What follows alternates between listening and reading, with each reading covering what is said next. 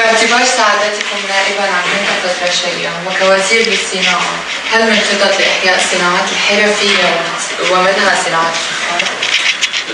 في خطة لإحياء الصناعة بالمنطقة ولا تطوير الصناعة، يعني تحويل المنطقة إلى منطقة منتجة صناعيا.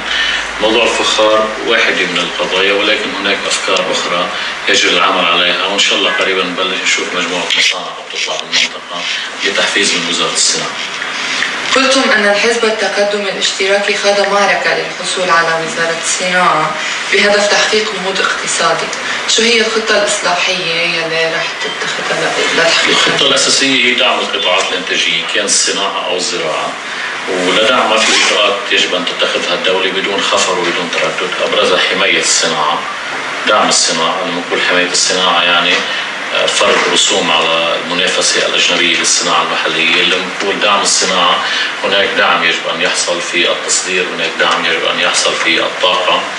ثالثا رعاية الصناعة بمعنى أعطاء الأفضلية بالمناقصات العمومية المحلية، إضافة ل يعني المدن الصناعية اللي هي اليوم الأسلوب الوحيد لتطوير الصناعة بكل البلاد. القطاع الصناعي يهمل كثيرا سابقا، واليوم بتصور ان شاء الله يكون في مسيره جديده لاعاده دعمه وتعزيزه.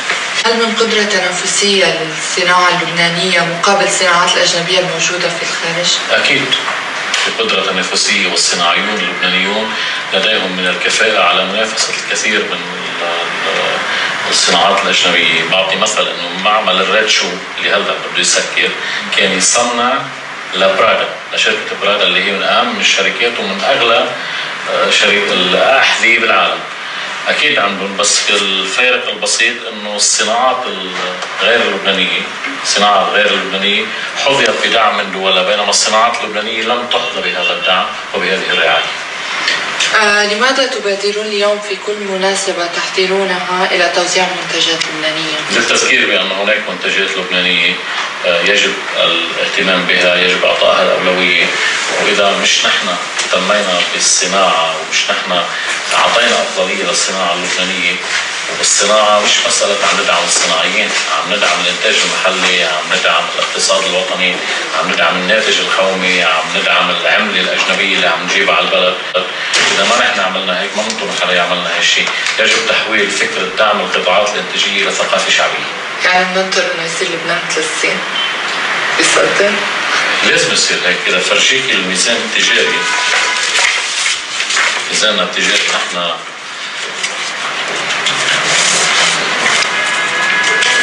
مستوردين ب 19.979 مليار ومصدرين ب 2.951 مليار. يعني نحن عندنا عجز بميزاننا التجاري 17 مليار. ما بتصور اني اشطر منا، ما بتصور اني اكفأ منا.